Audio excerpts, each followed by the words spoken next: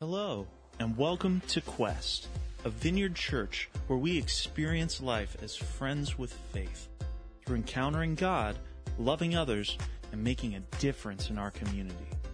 If you're new, there will be information at the end of this podcast where you can plug into Quest in person or online. Now let's dive into this week's teaching. Have you ever been in a conversation that got ramped up? Jesus, in conversations, when you watch his interactions with people, when they start to get ramped up, he tends to redirect the conversation by asking questions and telling stories. And I think it's for just this simple reason. Stories and questions help us get at our own heart. They're kind of like the ability for Jesus to come winsomely through the side door of our heart instead of coming straight through the front and stuff that we might not be able to hear if he said it directly, but because of questions and stories, we're able to hear it. So we're going to look at a story today of Jesus that is on the topic of forgiveness. And I think when we talk about forgiveness, our first reaction to it is positive, is because we think, well, I really love it when people give me forgiveness. But then there's also this kind of struggle we have forgiveness, especially when we're the ones who need to give it to someone else. And I think the reality about forgiveness is that if we just pause for a moment, every single one of us can probably think of someone in our life who we either need to forgive or we struggle to continue to walk in forgiveness for. And the reasons are really valid. We've been hurt. They're justifiable. Over the past couple of years, my son, who is a Marvel comics and movie fan, has been educating me on Marvel. So we just went to the Spider-Man movie this last week. It was a great movie. But every time you go into one of these movies, I find I sit there cheering for justice. We see the villains, and we cheer for revenge. Now, regardless of whether you're a Marvel fan or a James Bond fan or some other type of movie that you go to, we want the villains to pay for their sins. We want payback. And we don't want that payback to be quick. I mean, honestly, have you ever had a good triumphal fight scene in a movie where the man walks in, bang, walks out, it's all over, done? It's just like that. No. The hero or the villain in every movie we like, the great triumphal fight scenes, they beat each other up, the hero and the villain, beyond what is humanly possible to survive. And then the evil one eventually just slowly, painfully dies as they come face to face with the conquering hero and the power of good. There is wired within us this desire for justice, for making those who have caused so much pain in this world pay. It's deeply rooted in the depths of our heart. So I was reading this last week about a couple from the 1800s in Argentina. That's what everybody always reads about every week, right?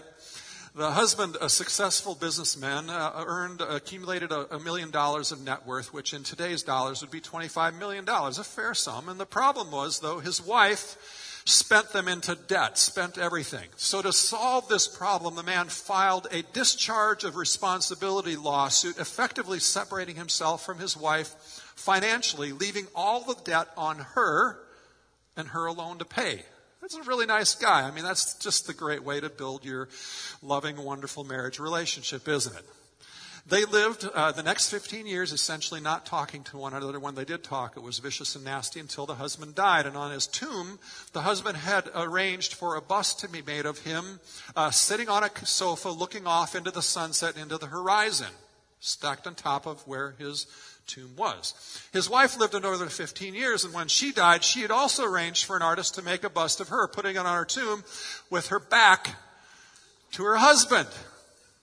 This couple's tomb is a featured tourist attraction in this city that the tour buses take them to, and everybody laughs and cringes at the sad irony of a marriage gone so wrong. Jesus shares today a story today for us that teaches us that freedom from the pain of injustice is found in something different than our natural heart's desire for payback and justice.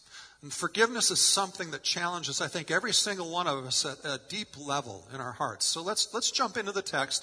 We're going to start in the interaction of the text where it leads into this story. It says, "Then Peter came up and said to Jesus, 'Lord, how often will my brother sin against me and I forgive him?'" Now, if you're asking Jesus that question, you probably have somebody in mind that you need to forgive.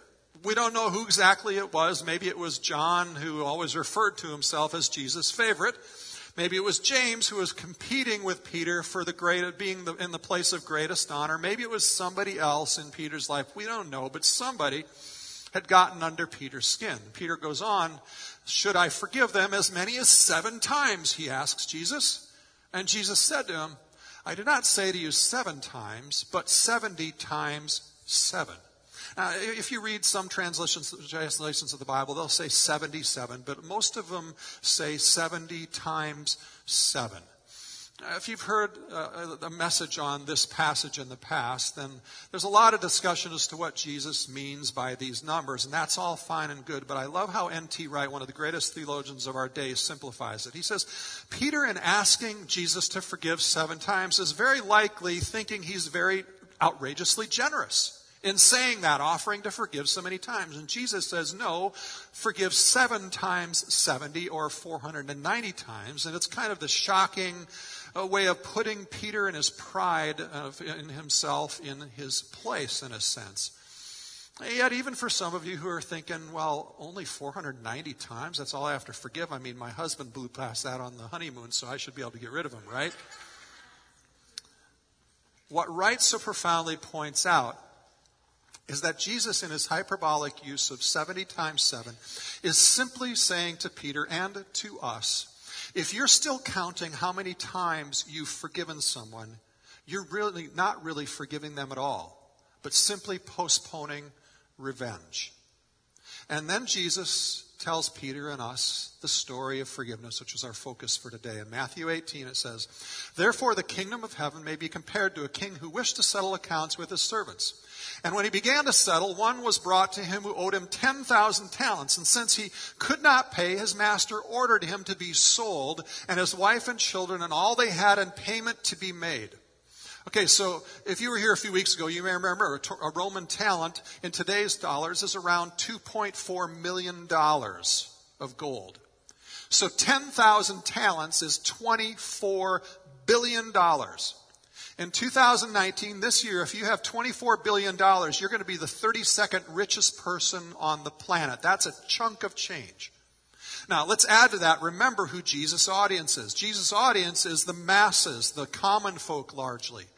So for Jesus' audience, a denarius a day was a good wage. Now, there are 6,000 denarii in 1 talent. So what that means is the listeners would have been thinking, if they could do the math, I have to work 200,000 years to pay this debt off. See, Jesus is communicating to his audience, this debt is utterly impossible to pay back. So the servant fell on his knee, the story goes on, imploring him, have patience with me, and I will pay you everything. Sure, he's going to really pay that back. And out of pity for him, the master of that servant released him, and here's the word, forgave him the debt. But when the same servant went out, he found one of his fellow servants who owed him 100 denarii. So the guy who had just been forgiven 200,000 years of work goes and finds a guy who's owing 100 days of work. And seizing him, he began to choke him, saying, pay what you owe. So his fellow servant fell down and pleaded with him, have patience with me, I will pay you. And he refused and went and put him in prison until he could pay the debt. When his fellow servants saw what had taken place, they were greatly distressed, and they went and reported to their master all that had taken place. Then his master summoned him and said, you wicked servant, I forgave you all this debt because you pleaded with me. And should not you have had mercy on your fellow servant as I had mercy on you? And all of us say, well, yes, certainly, of course, absolutely, that ungrateful, unmerciful cuss. In anger, his master delivered him to the jailers until he should pay all his debt. In other words, he was put away for life with absolutely no hope of ever getting out. So also my heavenly Father, Jesus concludes, will do to every one of you if you do not forgive your brother from your heart. I mean, those are strong, terrifying words. Aren't you glad you came to church today? What Jesus is saying that is so shocking and disconcerting to us may cause us to think, well, so is Jesus saying my salvation is dependent on me forgiving other people? Is he saying that my salvation was by faith? This is what I always thought it was. It's a gift of grace. But he's kind of saying here that I won't be forgiven unless I forgive others. And by the way, those people don't deserve forgiveness, so why should I forgive them? So let's just slow down. Let's walk through this parable and see what Jesus is saying. The first point Jesus is making is really a simple one. It is, being hurt by others in life is an inescapable reality. Has anyone here been offended, cheated on, lied to, betrayed, wrongly accused, abused, sinned against? Of course, we all have. In this story, Jesus is dealing with the simple fact that we will all be hurt, offended, wounded in life. I know some of us try to live life impenetrable, believing and acting like that doesn't affect us, but that's just a farce. It's simply not reality. It's a little bit like a story that's told about Muhammad Ali on a plane. He sat down in first class, and the flight attendant came to him and said, put on your seatbelt. And he said, Superman don't need no seatbelt. And the flight attendant eyed him back and said, Superman don't need no plane either, so put your seatbelt on. Can't we just admit we're not Supermen? Wounds, hurts, offenses don't just roll off us like water off a duck's back. Maybe your parents were abusive, demeaning. Maybe your spouse hurt you terribly. Maybe your child or friend rejected you, saying you were just old-fashioned, irrelevant, unwise, out of touch, judgmental, and there's a rift that seems unrepairable in your relationship. Or your boss and your colleagues used you and betrayed you. See, as we get older, if we don't deal with the wounds and offenses well, they just sit inside, corked in us like a bottle that's building pressure with bitterness and distrust. What do we do with these kinds of offenses? Well, in today's culture, offenses are the fuel for justice and social justice movements, the motivation of politics, the center of all that divides us. And frankly, we don't see a lot of healing going on in our nation right now. Instead, we see bitterness turning into raging infernos in our culture today. And to that, Jesus comes along and says, forgive. We may not like that simple statement for any number of reasons. Maybe you've had friends who've come over for a cup of coffee and they just say, you just need to forgive and just get over it. But Jesus is not saying to us, just get over it. Jesus is not saying the offense is not a big deal. Jesus is not saying to us, you just need thicker skin. What we see in this story is that the servant owes more than he could ever repay. It is a big, hairy deal. And the story leads out with the figure in the story who represents God, the King, forgiving the unforgivable. See, God forgives the unforgivable. See, in the story, Jesus makes sure everyone in his audience knows this guy's debt is so huge, it is a debt that he could never repay. And here's the deal, though. When we read this, we tend to not relate to that $24 billion guy. Instead, we relate to the 100 denarius, the $11,000 guy. And we think, yeah, that $24 billion guy is such a sinner, so much more of a sinner than I am. And that's how we think about other people oftentimes. That's how we live life. If you are married, can I just ask you, how many of your arguments over something hurtful devolve into you are more wrong, no, you are more wrong type of arguments? See, we tend to live life arguing that the other person has sinned more than us. And that is how we read this story. But what if Jesus is actually saying to us, every single one of us is the $24 billion sinner? We've all sinned far more than we can ever hope to repay. We tend to not believe that in life. But let's just for a moment, let's do a fun calculation of our sin, because that's everybody's idea of fun, right? So think about it. In just an hour, how many times do you sin or fall short of God's glory and his ways? I mean, worry is falling short of faith. Impatience is falling short of kindness. Speaking ill and joking with cruelness about other people or gossip about another falls short of love. Looking at someone lustfully falls short of faithfulness. Greed falls short of generosity, and we could probably keep going for a while with this list, couldn't we?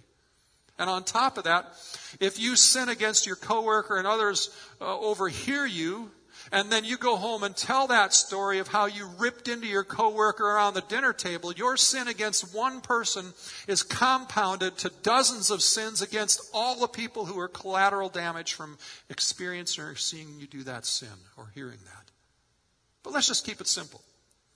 Let's just say we all fall short and we all sin 10 times an hour.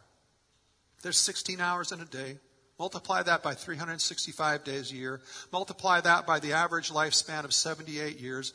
And that means every single one of us has sinned over 4.5 million sins per person in our lifetime, not including collateral damage. That's impossible to make right.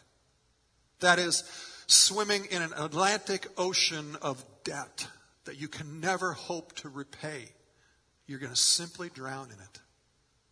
See, that's the opening point of Jesus' story. The servant, you and I, cannot pay. So instead of throwing each of us hopelessly into debtor's prison, into hell, God chooses to forgive us as a pure gift. We are rescued from our mess and restored to life. Third, Jesus' story highlights a reality we too easily slip into. The forgiven forget and refuse to forgive. This is really the heart of Jesus' story. We so quickly forget what God has done in our lives. Do we want to know why we mistreat people in life? Do we want to know why we have impatience with other people's sin and want revenge and justice? It's because we forget how extravagantly we have been forgiven. See, the word remember is actually used in the Bible over 250 times. When Jesus institutes what we celebrate today as communion, Jesus' words are, "Do this in remembrance of me." Why do we celebrate communion regularly? Because we so easily forget. See, our most natural tendency in life is for each of us to minimize the debt we owe God or owe others because of our sin, and to maximize the debt of others so that we can feel good about ourselves. But when we minimize sin, our own sin, we belittle the grace of God. That's why we see in Jesus' story the $24 billion sinner being forgiven. Then he goes right out and turns around to an $11,000 sinner and is unmercifully demanding repayment. He could have forgiven. He should have forgiven. The forgiven should forgive, but we don't. See, when we, the forgiven, don't forgive, we not only have not taken responsibility for our own sin, our own debt to God and others, but in light of that, we have not even really received God's forgiveness either. See, the $24 billion sinner leaves the master's chamber acting like a college kid who is about to be kicked out of school for failing all of his classes, who gets grace to stay in, and then he acts like he never got less than a B+. He walks out of the dean's room with a smirk on his face thinking, "I dodged a bullet. I talked myself out of a jam. I pull a fast one. I'm pretty good." He doesn't act like one who has been truly forgiven and really knows it. I mean, really knows it. See, Jesus says something in Luke 7:47 that relates to this, that frankly, when I was younger, it just used to tick me off when I read this passage. He says, "But he who is forgiven little loves little." And I used to think, God, that's unfair, because I've lived a pretty clean moral life compared to many people. And you're saying because I didn't sin more that I can only love little? I can't love much? But that's because I was a self-righteous $24 billion sinner who didn't realize that's what I was. I hadn't owned that my debt was unpayable. When we don't forgive, we are grace rejectors. And we don't know the gratitude of being forgiven. Now, naturally, when the king in the story hears that the $24 billion sinner did what he did, he blows his top and he thinks he's utterly, just says, "You utterly despicable, wicked, evil servant, I forgave you $24 billion. You can't forgive 11,000. What's up with that?"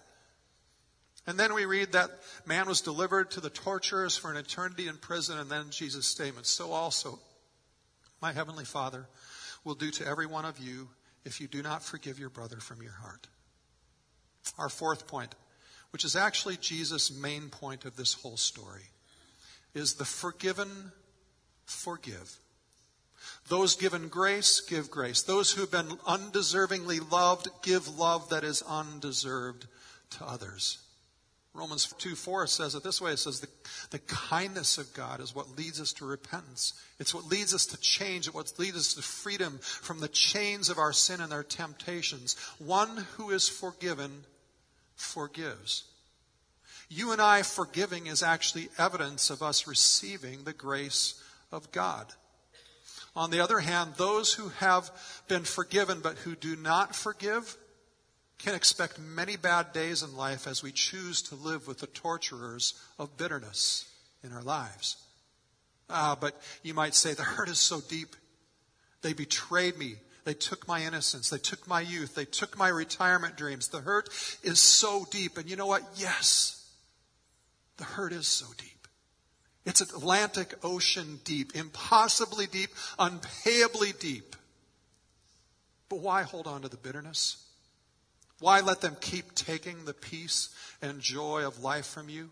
Haven't they already taken enough? And like you, in your own Atlantic Ocean of impossible sin, doesn't God want to free them from their sin as well? And wouldn't you, who have been rescued from the shipwreck of the impossible, also want to rescue others from the shipwrecks of their life that have left them also impossibly drowning? But what was done to me was so horrible, and if I forgive, then I approve of their sin, don't I? Yeah, it was horrible. But forgiveness doesn't mean approval. God forgiving you wasn't God approving of your sin. He was simply offering you a way to be rescued and restored and a path to life. And neither does your forgiveness put a stamp of approval on someone else's sin. It just offers them rescue, a way out, an opportunity for life. See, forgiveness doesn't minimize or diminish justice. It just entrusts that justice to God. Which leads us to the fifth truth that Jesus is telling us in this story, that forgiveness always costs something. This is the very reason Jesus went to the cross. Justice demands a price be paid, otherwise there is no justice. And since God is just, Jesus couldn't just say, I forgive you. The price of sin needed to be paid by someone. And that's not a foreign concept to us. We relate to that concept. We understand that. We see that concept in our own world, in our own life. We see the price of sin, of slavery, being paid still today by black people who were enslaved in the United States. We see the price of colonial expansion being paid by American Indians still to this day. And if you've been divorced by someone who greatly sinned against you and you were the more innocent one in that equation, you have paid a great price. And if there were children, they have paid a great price. If you've been wronged at work, cheated out of a deal, out of commissions, out of a promotion, you and your family have paid a great price for that wrong.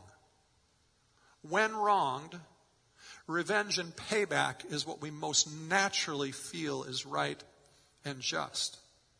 Now, many of us will never act on that revenge and that payback, but we still emotionally demand it. How? We daydream about payback, don't we? We get caught up in that cycle of emotions.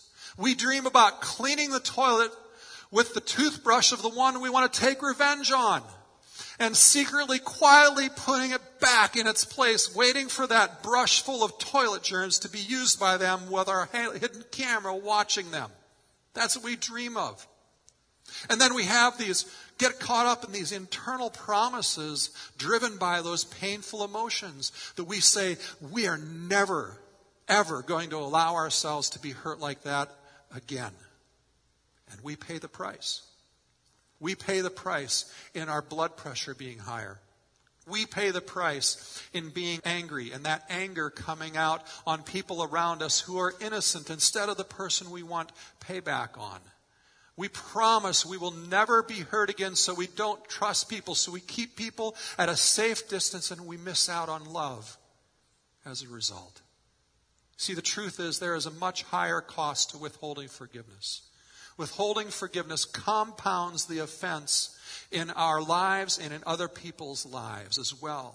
It fans the flames of bitterness and division, keeping those divisions alive longer, resulting in more and more and more offense.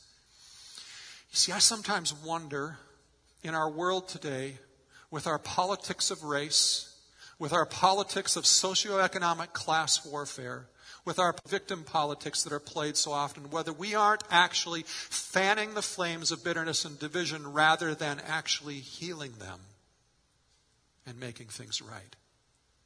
See, Jesus' teaching an example on forgiveness is that forgiveness starts with the innocent being willing to absorb the cost, just like Jesus did, and give undeserved forgiveness to others that makes possible a free and clear path back to reconciliation.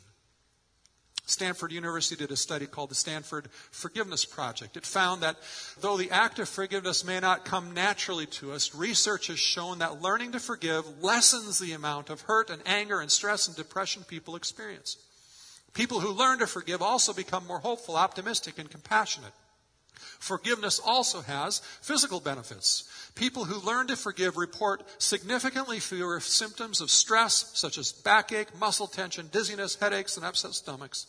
In addition, people report improvement in appetite, sleep patterns, energy, and general well-being. Jesus knows, our Creator knows, how much we need to live in forgiveness, which makes us aware that if we're actually struggling spiritually, emotionally, relationally, that unforgiveness may very well be playing a role in that struggle for us.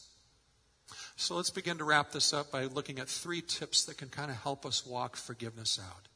The first is this: forgiveness is not amnesia. Forgiveness does not mean you forget. Now, I know many of us have heard messages in the church, and we've all heard people say, well, you just forgive and you forget. And for some, when you hear that, that ticks you off, and rightfully so. How in the world can I ever forget what happened to me? Here's the problem with that statement, forgive and forget. It's not in the Bible. It's not in the Bible. The closest statement to forgive and forget is found in Isaiah 43:25, which reads this. God is speaking. He says, I am he who blots out your transgressions for my sake. I love that, for my own sake. What that is saying is God loves us so much that his love compels him to erase our sins and find a way to do that. And then here it is. And he says, I will not remember your sins. Well, Ross, doesn't that sound like forgive and forget? Well, but choosing to not remember is not the same as forgetting. I mean, it's not like God fell one day and hit his head on the coffee table and he can't remember anymore. If that were the case, then he wouldn't have been able to inspire the writing of most of Scripture, because a lot of Scripture is full of people who were sinful, and he wouldn't have remembered the stories.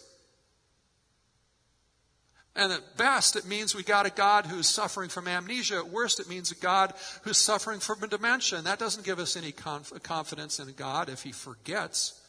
And frankly, it belittles how greatly he loves us. See, what not remembering means, especially in the context of blotting out our sins, is that God will not hold them against us. He will not keep a legal ledger of them anymore. He will not rehearse them. He will not bring them out of the file drawer and bring them up again. It's forgiven. It's in the past. He knows our sin happened, but his love is so great that he's able to know that happened and not remember it, not put it back together again as a case against us and hold it over us somehow. So when Jesus says, forgive as I have forgiven you, it means you don't forget. You know the cost. You know the pain of the consequences. But you love enough to choose to forgive and not hold it against them. Which leads us to the second tip in walking out forgiveness. Forgiveness doesn't mean you have to trust someone. Forgiveness doesn't require that we live naively expecting the other person to all of a sudden be safe. It doesn't require us to go from 0 to 100 miles an hour in 10 seconds in that relationship. You can still have healthy boundaries. If you've been sinned against by someone who's abusive, forgiving them doesn't mean you naively let those boundaries go and continue to be abused. You offer forgiveness and you offer the possibility maybe even of healthy relationship as an opportunity. But if they choose not to operate within those healthy boundaries, then it's perfectly safe and perfectly right for you to have those boundaries, to have some distance there. There was a man in my past who, to my face, was generally nice and affirming, and then he would often go behind my back and work to undermine me, and all the people he was trying to undermine me with would come and tell me what he was doing. It was a huge, huge struggle for me. Thankfully, I had some really good friends who consistently brought me back to forgiveness, because all I wanted was to have vengeance and justice. I wanted my bitterness to be expressed. But even though I chose to forgive, I had to continually choose to forgive almost every time I saw him. Just because I forgave him again and again didn't mean he stopped his sinful behavior. The bitterness would come up, and I would have to consistently stop and pray, God, I know my heart wants bitterness and revenge right now, and I don't have the strength to not feel this right now, so help me let it go. Help me live in forgiveness in this moment. Help me to choose to act in love, even though my feelings want me to do something else right now. And sometimes that healthy love looked like keeping him out of something I was involved in. Other times it looked like working with him. And other times it looked like addressing the issue directly with him. Forgiveness does not mean I trust you. What forgiveness means is I'm not holding your debt of sin against you. I'm choosing to give you the same grace that God gave me. I'm choosing to not live in bitterness. Forgiveness means when I talk with others, I'm not going to throw you under the bus and spin things and spread things in a way that make you look bad and exacts a price from you. Forgiveness means I choose a soft and gracious heart rather than a hard, bitter heart, which leads us to the really big question for all of us today. Are you growing softer or harder as you age and grow older? Are you growing softer, kinder, more gracious, or are you growing harder, more cynical, more unwelcoming, more distancing, keeping people at a safe distance in your relationships? See, we all see it. We see the people, we see the couples who become sweeter and more affirming with age, and then we also see those who become harder, more opinionated and bitter with age. Jesus is inviting us to live through forgiveness and become softer, kinder, sweeter, gracious people with age. And consider Jesus. He stayed soft all the way through the cross. After all the persecution, the rejection by his family, by his disciples, by the religious leaders conniving against him, Jesus was still so soft that in the midst of the pain, as he had nails in his hands and feet and his back had been flogged bare down to the bones and the muscle being exposed, Jesus looks at those who had done him wrong and he compassionately and powerfully says, Father, forgive them, for they know not what they do. Father, forgive them, because they are acting desperately because they're drowning in their sin.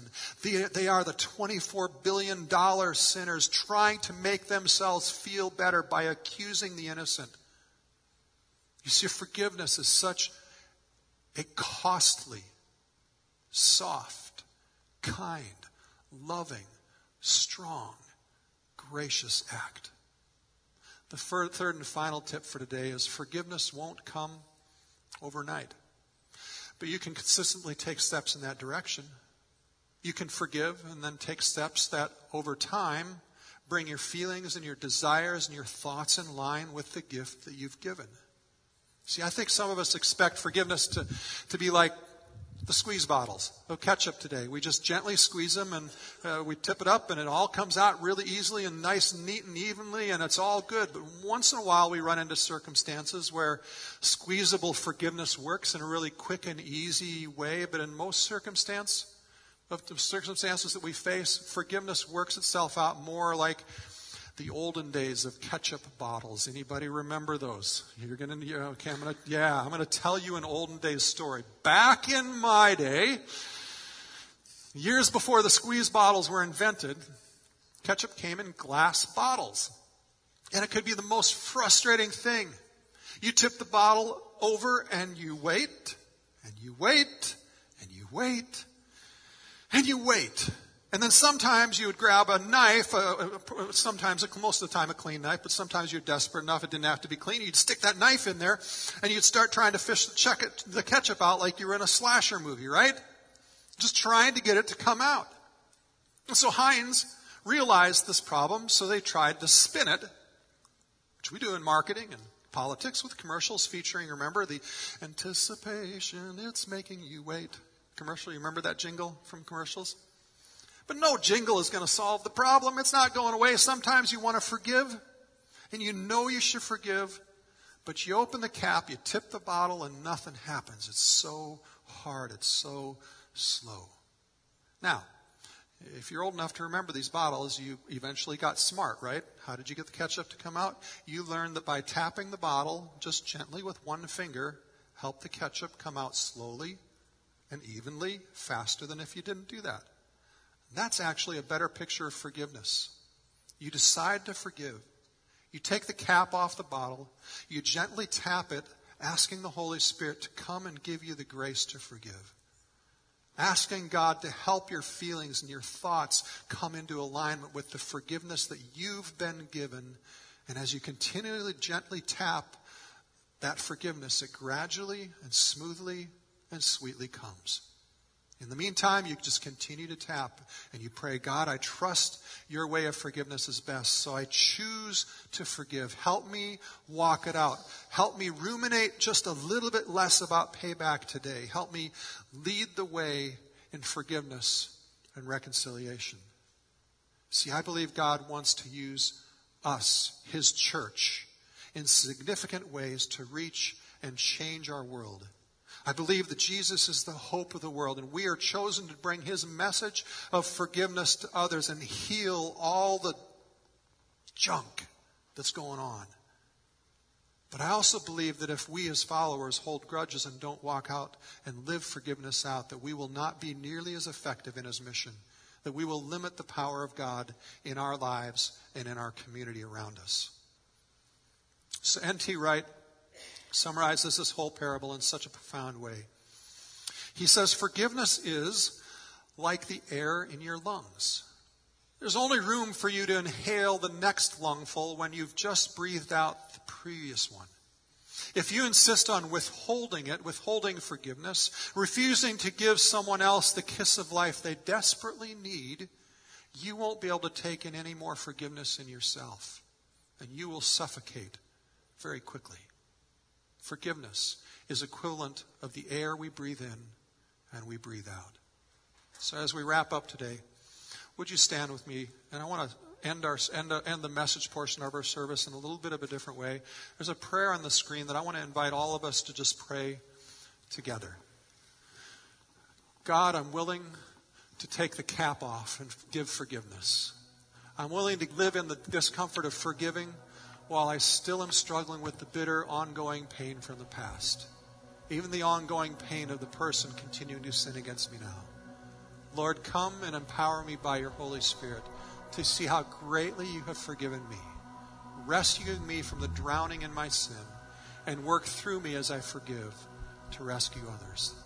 Thank you, God, for the freedom you are bringing to each and every one of us through knowing we are forgiven and forgiving others. Now would you just join in worship? Thank you for listening to this week's sermon audio. If you're loving Quest Podcast, let us know on Facebook or Twitter by using the hashtag #GoToQuest. For more information on Quest, who we are, and what God is doing here, or if you would like to help support Quest financially, please visit us at gotoquest.org. That's GOTO Quest.org. Thanks for listening.